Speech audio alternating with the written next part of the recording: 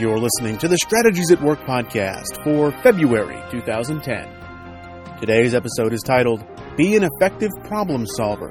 Life is rife with problems both for individuals and organizations. Problems are situations and circumstances that impair our ability to achieve objectives as individuals and as organizations. A sound understanding of reality is the starting point. It is foundational. Don't be like King Ahaz, who misinterpreted reality because of his disobedience to God. Be a great problem solver like Jesus, who lived in alignment with God's will and God's ways. And now Dr. Chester brings us the message titled, Be an Effective Problem Solver. Delighted to be with you tonight as we talk about Jesus' method for achieving goals. So let me pray and we'll begin. Father, we do thank you for your faithfulness, for your goodness, your loving kindness. We thank you for your Son Jesus, who died and gave us life. And Father, we thank you for this time tonight that we can study together and learn together. Lord, grant us grace to hear your voice tonight, and give us courage to bend the knee in submission to your will.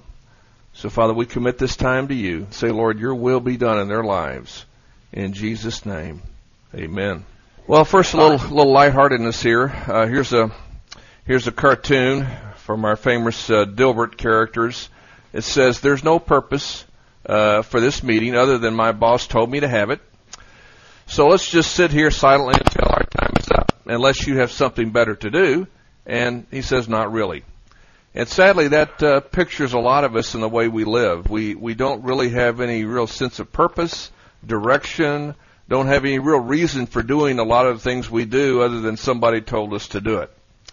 Or maybe your life is something like this. Just listen to this story. And just picture yourself walking through the day just like this person did. I decided to wash my car. As I start toward the garage, I notice that there is mail on the hall table. I decided to go through the mail before I wash the car. I lay my car keys down on the table, put the junk mail in the trash can under the table, and notice that the trash can is full. So I decide to put the bills back on the table and take out the trash first. But then I think, since I'm going to be near the mailbox when I take out the trash anyway, I may as well pay the bills first. I take out my checkbook off the table and see that there is only one check left.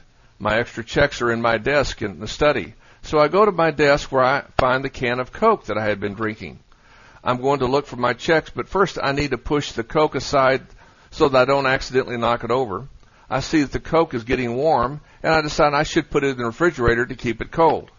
As I head toward the kitchen with the Coke, a vase of flowers on the counter catches my eye. They need to be watered. I set the Coke down on the counter, and I discover my reading glasses that I've been searching for all morning. I decide I better put them back on my desk, but first I'm going to water the flowers. I set the glasses back down on the counter and fill a container with water, and suddenly I spot the TV remote. Someone left it out on the kitchen table. I realize that tonight, when we go to watch TV, I'll be looking for the remote, but I won't remember that it's on the kitchen table. So I decided to put it back in the den where it belongs, but first I'll water the flowers. I splash some water on the flowers, but most of it spills on the floor. So I set the remote back down on the table, get some towels, and wipe up the spill. Then I head down the hall, trying to remember what I was planning to do. At the end of the day, the car isn't washed, the bills aren't paid, there's a warm can of Coke sitting on the counter, the flowers aren't watered, there's still only one check in my checkbook, I can't remember, can I find the remote, I can't find my glasses, and I don't remember what I did with my car keys. Then when I try to figure out why nothing really got done today, I'm really baffled, because I know I was busy all day long, and I'm really tired. I realize that it's a serious problem, and I'll try to get some help for it, but first I'll check my email. Sadly, a lot of us probably really identify with that story. That describes our life of just kind of aimlessly wandering around, seeing things that need to be done and thinking, well, I need to do that. And as we start to do it, we see something else and we get distracted and we wind up not doing hardly anything. And that's the picture of what it is to live basically without goals, without any clear, definitive direction and focus in your life. So let's just get some definitions here before we get into this. Let's talk about what a goal is. Goals are statements of objectives that support a strategic plan, and they include three key elements. First element of a goal is there's got to be an owner. The second element is there's got to be a deadline, and the third element is there has to be a measurable metric. If you don't have those three elements, you don't have a goal. You may have a dream, you may have a wish, you may have a desire, but you don't have a goal. And this is true both for individuals and organizations. Goals are tools of transformation. And of course, I've got this text here, Matthew 16, about Jesus. This is a great text because for a lot of reasons, but one of which is such a clear picture of strategic living. Matthew 16:21. From that time on, Jesus began to explain to his disciples that he must go to Jerusalem and suffer many things. Now, the context of this is the whole question and issue of Jesus' identity. Who is Jesus? And when they articulated that they understood who he was and his identity is defined in relationship to the Father, then he began to explain to them his destiny. And his destiny involved goals. It involved objectives. It involved steps. You can see this little picture here of people going up these steps here to get to their goal at the top. Well, that's a picture of what goals are. They're steps. They're objectives that are intermediate points that we come to in our life that lead us to where we think we're supposed to go. Now, the purpose of goals is transformation. It is transformation. Transformation is death to self and the assumption of a biblical worldview. And when we do that, that leads to alignment with the will of God. Now, I just want to show you this text in Romans 12:1 and 2, which I think is one of the really pivotal texts in Scripture after Paul's great argument and discussion about this essence of the gospel and the work of Christ. First 11 chapters of Romans are the most systematic presentation of the gospel of Jesus Christ we have in Scripture. If you haven't studied those chapters, I urge you to do that. This will give you great understanding of what Christianity is all about. And so when he concludes in chapter 11 with this great benediction, and then he rolls into chapter 12 to basically say, okay, now let's bring this down to the real world that we live in. He says, therefore, which means as a result of all that's gone before, I urge you, brothers, in view of God's mercy, to offer your bodies as living sacrifices, holy and pleasing to God. And of course, he's immediately looking back in his presentation here to the Jewish sacrifices of the Old Testament. And of course, the Jewish people would understand immediately about living sacrifices. And so he's saying that's what you're supposed to do in this New Testament time, the time of the New Covenant, the time of the church age. You are supposed to be living as living sacrifices, which means it is no longer about your will. It is only about God's will. That's the only thing that counts. Jesus in the garden gave us the picture when he said, Father, not my will be done, but your will be done. He was bending the knee, submitting his will to the will of the Father. That's what counted. That was the strategic objective that Jesus lived by. And so Paul is taking that same theme here, and he's saying this, living that way, where it's not my will but thy will be done, is your spiritual act of worship. Sometimes I wonder about our definition of worship today. We've gotten into a paradigm where people think that worship is music. Now, certainly music can be a tool to facilitate worship, and I'm sure we all have our favorite songs that really help us, enjoy the presence of the Lord. But real worship, the worship that really counts, is transformation. If you have somebody come in your congregation and they're in absolute rebellion against God, and they dance around and jump and scream and holler and act like they're worshiping God, are they really worshiping God? The reality is they're not, because it doesn't matter what you sing. What matters is, are you being transformed into the image of Jesus Christ? And if that's happening, then that's worship going on. Then he goes on to say, do not conform any longer to the pattern of this world. That is, to the world views, to the ideology, to the thinking of the world. to the world's systems. And the world has all kinds of counterfeit systems that they're offering every day.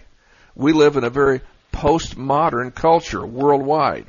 And if you're not familiar with that, I urge you to do some reading on what postmodernism is and how it's impacting you and the community of Christians that you're with. I assure you it's impacting you. It's impacting you in ways that you probably don't even understand. In fact, at the alumni event at the end of the month, I'm going to spend some time talking about the impact of postmodernism and how that's impairing us in our, not only in our churches, but individually in our journeys to find our destiny. So do not be conformed any longer to the pattern of this world, but be transformed. The word transform here is metamorphe, which means be transformed by heat and pressure, by the renewing of your mind. You need to think differently. And the thinking needs to be so profound in you, it obviously will change the way you act. And when that begins to happen in you, something incredible then takes place. You now will be able to discern, to recognize the will of God. The good, perfect, pleasing will of God. Now that's an amazing thing. I wish we had time just to explore what that means, but you know, there's another great error of today that I see frequently in Christian communities, and that is the assumption that people can hear the will of God independent of the Word of God. Or they can hear the will of God independent of transformation. If I'm understanding Paul correctly, he's telling me here, if I want to discern the will of God, I need to start thinking like God thinks. I need to be a living sacrifice, submitting everything in my life to the will of God.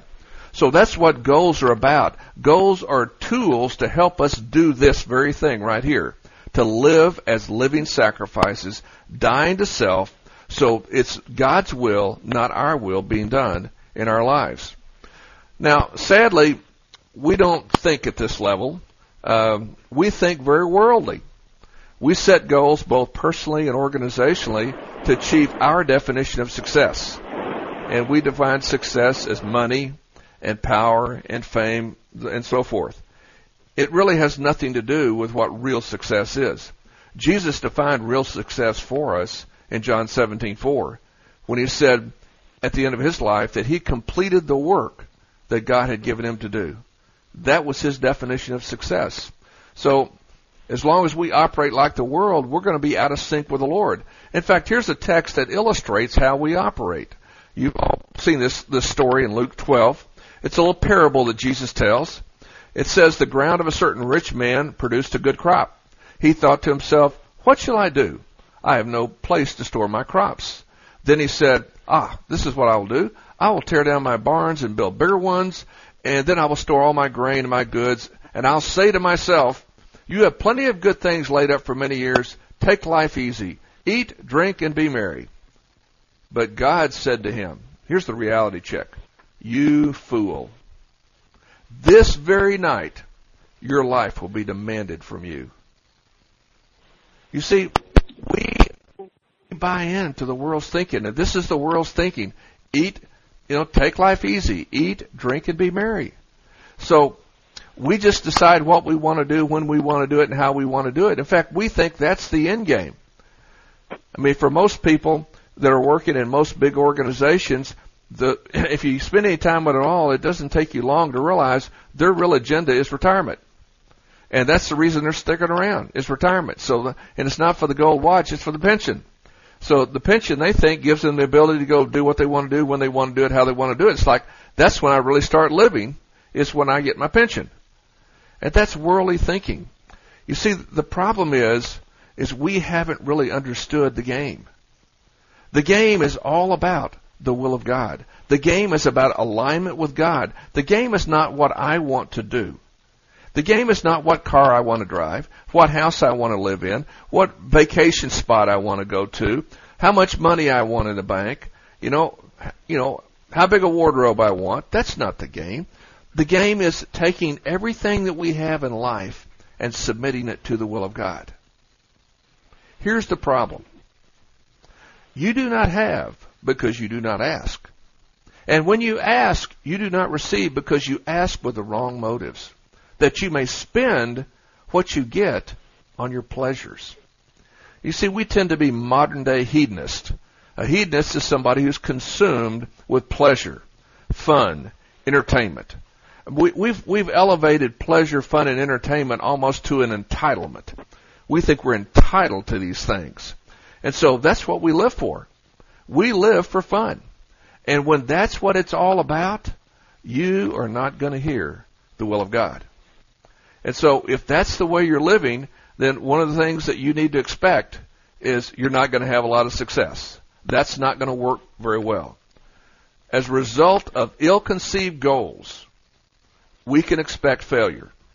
Now, why is this? Why would we expect failure? What would cause these failures? Now, the world offers us a number of thoughts on this, and here are some very common assumed reasons why people fail to achieve goals. This came right off the internet and just off a website that I found, and these sound like reasonable reasons why goals would not be achieved. For example, you might get frustrated. Or how about over-planning? You know, paralysis by analysis, we've all heard that terminology. How about just got discouraged? Or maybe, you know, you weren't given a deadline for your goals. So, you know, if you don't have a deadline, then you don't have anything you're really working toward. Or maybe you have a lack of enthusiasm, or maybe you didn't have supportive people around you.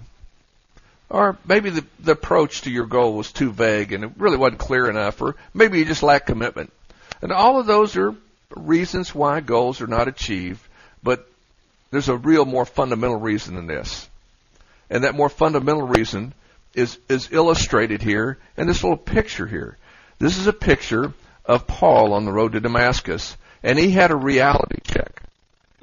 He had a goal. The goal was to go to Damascus and arrest the people that called themselves followers of Christ. That was his objective. Paul was the owner. The metric was to arrest these people, and the deadline was as soon as he could get there, and he's on his way right now. And on the way, he has an encounter. Because what he discovered was that if God is not supporting his goals, then it's probably not going to get done. Because it's an ill-conceived goal. You see, God supports alignment with himself. That's what God's after. That's where you find favor and provision. That's where you find wisdom and discernment. It's when you're doing things that God has called you to do. So we've got to learn to set goals that line up with the will of God. That's a big challenge right there, because most of us are not deep enough into the transformation process to discern the will of God. So the process for most of us, before we start setting a bunch of goals, is just to get deep into the process of transformation so we can begin to discern the will of God. And as we discern the will of God now, we can begin to set some goals to achieve the things that God has called us to do. So the method for achieving goals can be seen very clearly if you look at the success of Jesus. Just like Paul was a great picture on the Damascus Road of why goals don't work, is when you're bucking God. In fact, the text there says Jesus asked him, "Why, Paul, are you kicking against the goads?" The goads are those pointy things on the end of sticks that shepherds use to encourage sheep to stay in line and stay in the herd. And obviously when you hit them with that little pointed thing, it stings, it hurts. So here's Paul kicking against the pointed things. He's trying to rebel, and the Lord's not going to let him out of that thing. And so he has that reality check.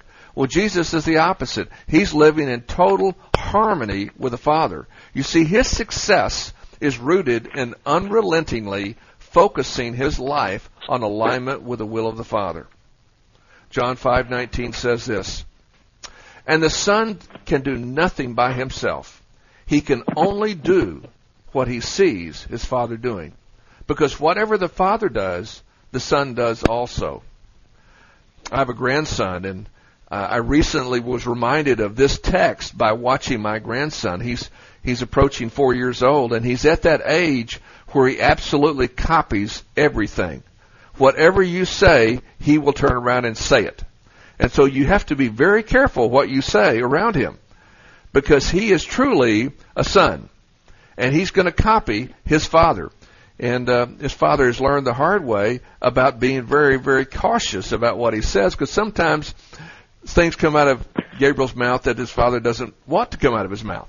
Well, this is inherent in a father-son relationship. The son, a true son, is always bound to the father and does whatever the father does. And see, when we become so clear about our sonship, and it's so deep in us, then we will be able to say what Jesus said, that I only do what the Father does. And by virtue of my transformation, I can now see and discern what the Father's doing, and that's where I go work. Where the Father's working is where I work. You know, it's a wonderful thing that's God's system. That's the kingdom way. Because if that wasn't the kingdom way, the needs of the world would just overwhelm us. Because every day you can go out and find things that need to be done. There's no end of things that need to be done. And they're genuine things that need to be done. But the beautiful thing is, you haven't been assigned to do all those things. You've only been assigned to do certain things. And as you discern the things that God has called you to do by God giving you revelation to see them and giving you a strategy to do them and then goals to execute, then you begin to do what the Father's doing and you function as a son. So that's Jesus' method of achieving goals, is alignment as a son. Only alignment with the will of God works.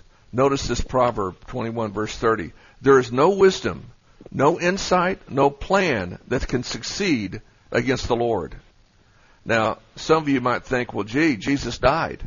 The plan of the Jews succeeded against the Lord. No, what you got to understand is the Jews were simply doing the will of God. Look at Acts 22 verse 23. This man, this is Peter talking, and he's talking to a lot of Jews that day on the day of Pentecost. This man was handed over to you, that is the Jews, by God's set purpose and foreknowledge. And you, with the help of wicked men, that would be the Romans, put him to death by nailing him to the cross. You see, even the death of Jesus was part of the plan of God. And of course, we know the other side of that was the resurrection of Jesus. But God raised him from the dead, freeing him from the agony of death because it was impossible for death to keep hold of him. You see, when we do things that are lined up with God, they may not always be pretty. They may be painful, but the end result is beautiful because God's will was done. And that's our job. We are here to do the will of God, not our will. Now let's look at some keys to Jesus' alignment here. And I just picked out 7 keys here. And you could probably find some more. And that's, great, go for it. But these are just 7 keys that, to me, that were very essential to illustrate how Jesus lived versus how we live. So you see I've got 3 columns here. I've got 4 columns. First you got the keys: identity, authority, boundaries, process, mission, accountability, motive. The next column is how we live. This is how we respond to these various keys. Then we see how Jesus responded to the keys and the scripture that supports how Jesus lived. And I think it goes without saying that Jesus lived according to the Word. In fact, he was the one that said in Matthew 4, as he was being tempted by Satan, and he was so hungry, and Satan was trying to get him to fulfill his destiny illicitly, Jesus said, look, man does not live by bread alone, but by every word that proceeds from the mouth of God. And he says that when he is in dire need of food. That's the level of sacrifice, of death to self that Jesus lived at, denying everything to serve his Lord. So how do we live? Well, let's look at identity. Identity is really who are we? Well, we tend to identify ourselves by what we do. Most of it is that we introduce ourselves in light of what we do. We might say, hello, my name is Gerald. I'm a consultant. So I have identified with what I do. I don't think very many people would walk up and say, hello, my name is Gerald. I'm a son of the Most High God. Yeah, that would be kind of weird in our culture. But I think that's the kind of thing Jesus would do, because Jesus realized he was a human being, not a human doing. And so his identity was in his being, his relationship with his Creator. In his case, his Heavenly Father. In our case, our Creator. Okay? He was identifying with his relationship with his Father as the Son of the Father. So his being drove him. not his doing. In our case, our doing drives us. So that's a major misalignment we have. If we want to live like Jesus lived, if we want to have success with our goals like he did, we've got to start thinking of our being as our identity, not our doing. The next thing is authority. We are very independent people. We don't want anybody to tell us anything. We want to do it ourselves. It's so interesting to watch my grandson again as he's growing up. As soon as he could, start getting into the car seat by himself and buckle himself up by himself and open the door by himself, he didn't want anybody to do it for him. He wanted to do it himself. This streak of independence is already setting in him, and I had such hopes that he would be free from sin, but I guess he's not going to be. So this is a problem we all have, is this independent spirit. Jesus lived dependently. He was always submitted to the will of the Father. And I think one of the most fascinating texts in Scripture is Matthew 8, where this is the encounter of Jesus with a centurion who had a sick slave. And the centurion wanted Jesus to heal him. And Jesus said, okay, well, I'll come do that. And the centurion showed Jesus something that Jesus had not seen with anybody else. He showed him what faith really is. You see, faith is recognizing how God's universe works. And the centurion said this. He says, you don't need to come. Just say the word. He recognized Jesus had the power in the word, just like the Father. And when he created the universe, Jesus had the power to create and to heal just in the words. And it didn't matter where he was. Distance was no issue. It says this is one of the few times, instead of Jesus vexed, I think this may be the only time where Jesus was amazed. He was amazed because he had not seen such faith in all of Israel. You see, faith is about being dependent. It's about trusting someone else. Jesus lived dependent upon the Father at all times. Boundaries. We absolutely hate boundaries. We think boundaries are a nuisance, boundaries get in the way, boundaries block us, boundaries keep us from doing what we want to do. And so we reject boundaries. How did Jesus respond to boundaries? He embraced them. When he said, I only do what I see the Father doing, he is putting a boundary in his life. He's saying, this is the restriction I'm going to live under. It's hard for us to really get it that the Son of God had to live within boundaries. That just seems so foreign to us because our concept is boundaries are bad, and therefore someone that is so perfect like Jesus, he doesn't need any boundaries. No, he needed boundaries because he was determined to only do the will of God. Then you have process. Well, we understand process, but we're not very patient with process.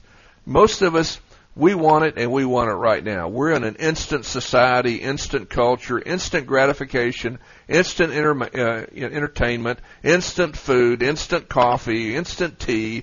Everything is instant. We don't wait for anything. Well, how did Jesus live? Well, he showed very clearly he knew that there was timing involved in his destiny. So he was very patient and waiting for the right time. There were times when, he clearly slipped away because it was not the time to have the interchange that people were trying to have. Jesus was so tuned into the Father, he knew the timing of the Father. Wow, that is a level of transformation that most of us, don't have any sense of.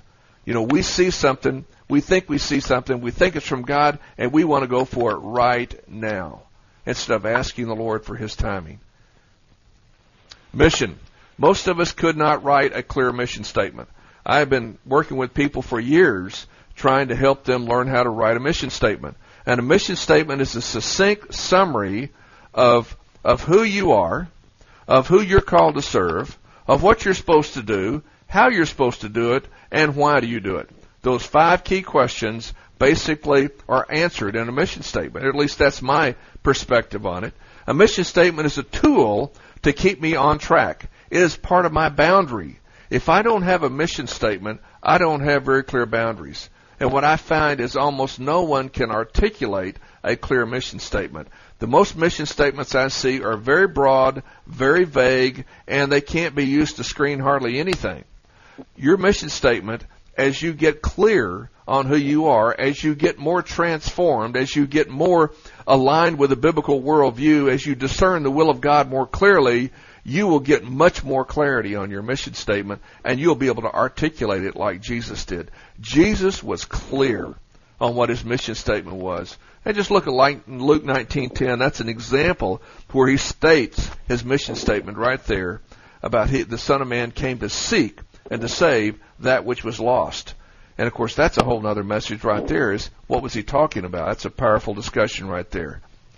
Then we have accountability. Well, how do we live? Well, this is kind of like boundaries. We don't like it. We don't want to be accountable. And over again, it seems like I have daily conversations with clients and individuals that I give my time to about this issue of accountability. And invariably, it's the same discussion. People are making decisions, big decisions about their life with no input from anyone, and therefore no accountability. If you're not conveying to people what you believe God is calling you to do, you're living unaccountable. You know, to be accountable, you have to be transparent. You have to have your C4 advisors in the discussion with you about what God is calling you to do. And as you begin to discuss with them and discern with your advisors what you're supposed to be doing, then good C4 advisors are going to hold you accountable. They're going to ask you about it. And so this is one of the reasons I think we are having so many problems in our Christian community, is we are not accountable. We are not living in community. We are trying to live independently. In a minute, I'm going to show you a graph and show you how foolish that is. And then you can see, of course, Jesus clearly lived an accountable life. He was continually communing with the Father, continually praying, talking to the Father, asking for direction and wisdom from the Father. You know, even down to the Garden of Gethsemane, where that's his great final prayer with the Father, where he's agonizing over his destiny right there. He spends an hour praying before he goes to his death. He knows he's going to die. Most of us, if we knew we were going to die, we would not spend an hour praying. We'd probably spend an hour panicking, fretting, running, doing something else, but we wouldn't spend an hour praying. Jesus sought always the will of the Father. And then motive. You know, our motive is mostly our will. It's our pleasure, our comfort, what we want to do. Jesus was never about his will. He was only about the will of God. That's the only thing that counted. Everything in his life was done with the will of God in mind. That was success for him, was obedience to the will of God. So how do we practice these keys? If you buy these keys as these are things that you want to do, how do you do this?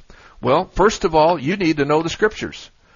It's fascinating how the relationship with God in Scripture is described as knowing God. In fact, in 2 Peter chapter 1, it says that we have everything that we need for life and godliness through the knowledge of God. The knowledge of God is a relational reality. It's not just a cognitive reality. We tend to think of knowledge as cognitive. God relates to us like any other human being. If we get to know each other, we're getting to find out about each other. You know, how we think and how we process information and how we respond and what's important to us and what makes us laugh and what makes us cry. These are all things we get to know. We also get to know our ways. We get to know what we do well and what we don't do well and how we go about doing things that we do well. You know, we need to get to know God and the ways of God. And that's what the Scriptures are all about. If you're not in the Word, learning the Word, you're not developing the tools to be lined up with God. Then you have to have prayer for alignment. One of the things that really saddens me today is most often we pray the wrong prayers. We typically pray prayers of, deliver me from this problem, send me money, give me a job, relieve me from this pain. Those are the kinds of prayers that we pray. If you look at how Paul prayed, Paul didn't pray those kinds of prayers. He prayed prayers of growth through circumstances, not relief from circumstances. Now see, that's a big difference. We want relief, And Paul is saying, I don't want to give you relief. I want you to grow through it, because that circumstance in your life has been designed by God to do something really good, to bring forth maturity in Christ in you. And so we need to start praying, Lord, not my will, but thy will be done. We want to line up with you, and we want to press through, and we want to learn the lessons of every circumstance that you put in our life. Then we have to have a strategic plan with the right goals. In other words, we have to have goals that line up with God's will for our life. We've got to discern that will and then set goals to achieve those objectives that he gives us, and that requires strategic thinking. Jesus lived very strategically. And finally, we have to live in community. If we don't live in community, we are basically disobeying one of the great rules of God's universe. He said in Genesis chapter 2, right out of the box, it is not good that man be alone. The first thing in all of Scripture of which it is said it is not good. Everything else up to that point, God had declared to be good. And this is the one thing in creation that initially was not good. And, of course, God rectified it by making the woman. We have got to be in community, and we mostly don't know what that means, but we've got to learn to do that, or we will never be lined up well with the will of God. I want to just show you the impact of your personality profile on achieving your goals. This is important for you to understand. If you're going to achieve goals, you've got to understand how God's goals get achieved. So who is it that makes goals? Who is it that can help us achieve these goals? What are the processes, etc.? Well, this gets back to the way God made people. And none of us is strong in all the four personality components. We're all strong generally in two. Occasionally there's somebody that's strong primarily in one, but most of us are strong in two of the components and weak in the other two. So how do these components play into achieving goals? So let's just take the D, the dominance. A low D personality does not set goals. Low D personalities are not driven. They do not think about results. Now, high D personalities are very driven. They're very result-oriented. These people are the goal setters. These are the greatest goal setters, or high Ds. If you're not a high D, if you're low D, you need to find a high D in your community to help you set goals. Because if you don't have a high D partnering with you, you will probably never set goals. The influencing, the I people, the low I's, they don't let social needs impede their goals. In other words, low I's are not highly socially motivated. Okay, which that can be helpful, because getting real social can get in the way. But also, there's a positive side to being a high I. High I's can be very fun-loving, and fun can be helpful because sometimes goals can get very serious. And you need relief. You need breaks. You need rest. And I's can bring fun. At the same time, a high I tends not to set goals because they think goals impede their social needs. And so I's need to be very sensitive to having D's around to be sure that they can have goals, and these goals need to be well defined in conjunction with their community. Then you have the S's, the steady people. The low S personality has a lack of routine, which means they don't have a lot of follow-through. They don't like to do things over and over again. Well, that can be an impediment, because sometimes in achieving goals, you have to be persistent. You have to do things over and over again. And you have to be patient. And the low S's, they just don't want to fool around with it. Well, the high S's, they have good and bad there. It's good that they're routine-oriented, but sometimes they're so routine-oriented, they don't want to change. And goals are about change. Goals are about transformation. Then you have the compliant people. The low C's disdain detail, which impedes their thoroughness. And the high C's, they have great attention to detail, but sometimes they're so caught up with the details that they never quite get the goal done because it's never perfect enough.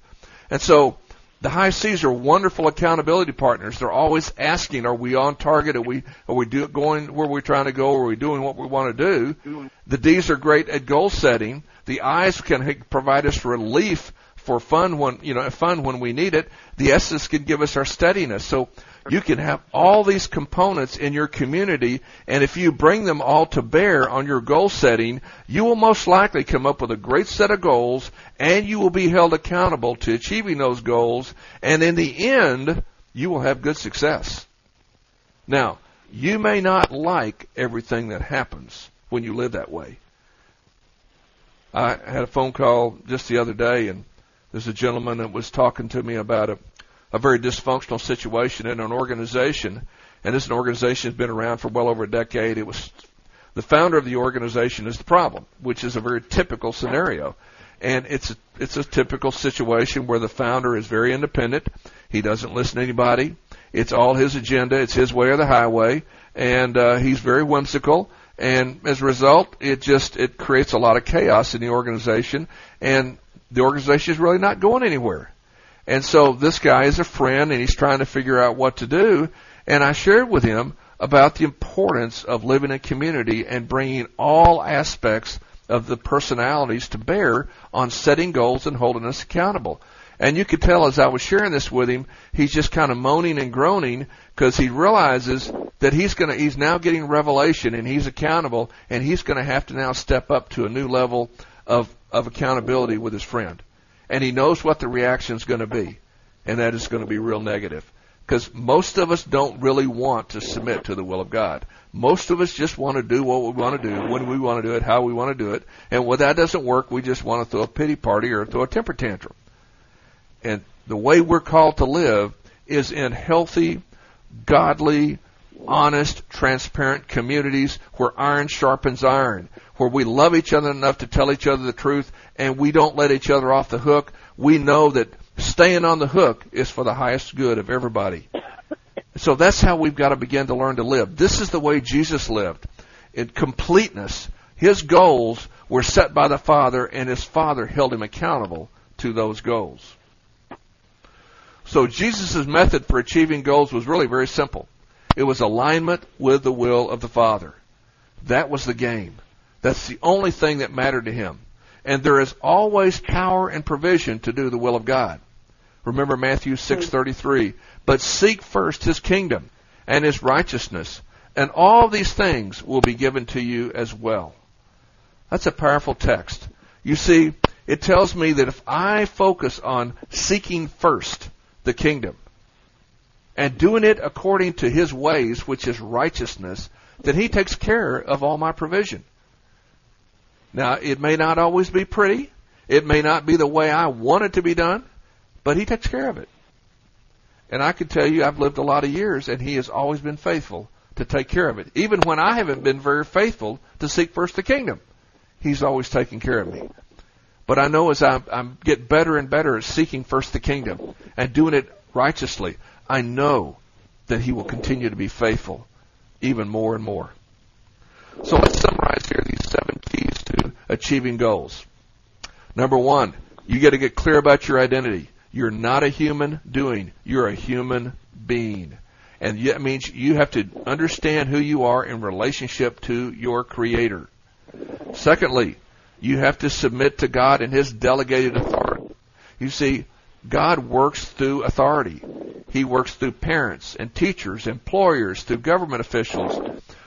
He is through church leaders. All of these people are authority figures that he's put in place in our lives to help us do what we're called to do. We've got to live within boundaries. We have to set goals that are consistent with the purpose of God in our life. So we have to discern that purpose. We have to discern the will of God, which means we've got to be transformed enough and in our communities enough to be able to discern what God is calling us to do and then live within that boundary. We have to be in the process, which means we have to be patient and trust God. He has a plan and a purpose for each one of us, and he has a timetable. And so we have got to submit to that process and be patient as we walk through it. Did you ever see Jesus get anxious and say, well, I wish this would just hurry up and get over with. I just want it, and I want it right now. He never said anything like that. He was always tuned in to every step of the process. Every goal, every objective was about the will of the Father. Then we've got to get clear on our mission. Until you can write a clear, cogent, compelling mission statement about your life that your C4 advisors resonate with and affirm, I submit to you, you're not clear. You're walking around in some ways like the guy at the story at the beginning. You're just going from one thing to the next with no real sense of direction or purpose. You don't know, what you did at the end of the day. I was busy and I'm tired, but I don't know what I did. because mostly you probably were just busy and didn't do a whole lot. You know, a very common thing today is to ask somebody how they're doing, and they'll say, well, I'm busy. And, you know, that to me, that's never a very good answer, because the real answer is, were you doing what you were called to do? So were you productive? It's not about being busy. It's about being productive. You see, God is into efficiency, and you see that in the parable of the minas, because he commended the one that took the 1 mina and turned it into 10. You don't take one of anything and turn it into 10 without some level of efficiency operating in you. And so you can see God values profit and efficiency. And so we've got to learn to do his will, and we've got to be very clear, razor clear about what we do. That's the only way we'll have profit and efficiency in our lives. Sixthly, we have to have accountability. We have to submit to C4 advisors and commissioning agents. If you're not doing that, if you're not seeking counsel, if you're not living in community with your spouse and other key advisors, then you are probably wandering around. You're probably making a lot of bad mistakes, a lot of bad choices, and you're probably not doing the things that God has called you to do. At least you're probably not doing them nearly as well as you could. You've got to be accountable. And finally, you've got to have the right motive. There's only one right motive, and that is the will of God. And he has ordained that you have a life purpose, and so you've got to fulfill that life purpose biblically. That's the only thing you've been authorized to do, and it's the only thing you're going to have support in doing. So that was Jesus' secret. Alignment with the Father. Alignment with the will of God. And when you do that, now you can begin to discern the goals that you need to walk in, and you can begin to line up with the purpose of God in your life. So Lord bless you as you begin to do this. Of course, the whole objective for all of us is to find and fulfill our life purpose. And a wonderful tool to help you on a journey will be continuing to process the SLA material. And remember this, finding and fulfilling your life purpose will make you jump for joy. And that right there is worth it. So I want to pray that the Lord would give you the grace to jump for joy, give you the grace to find his will for your life, and give you the grace to do it in Jesus' name.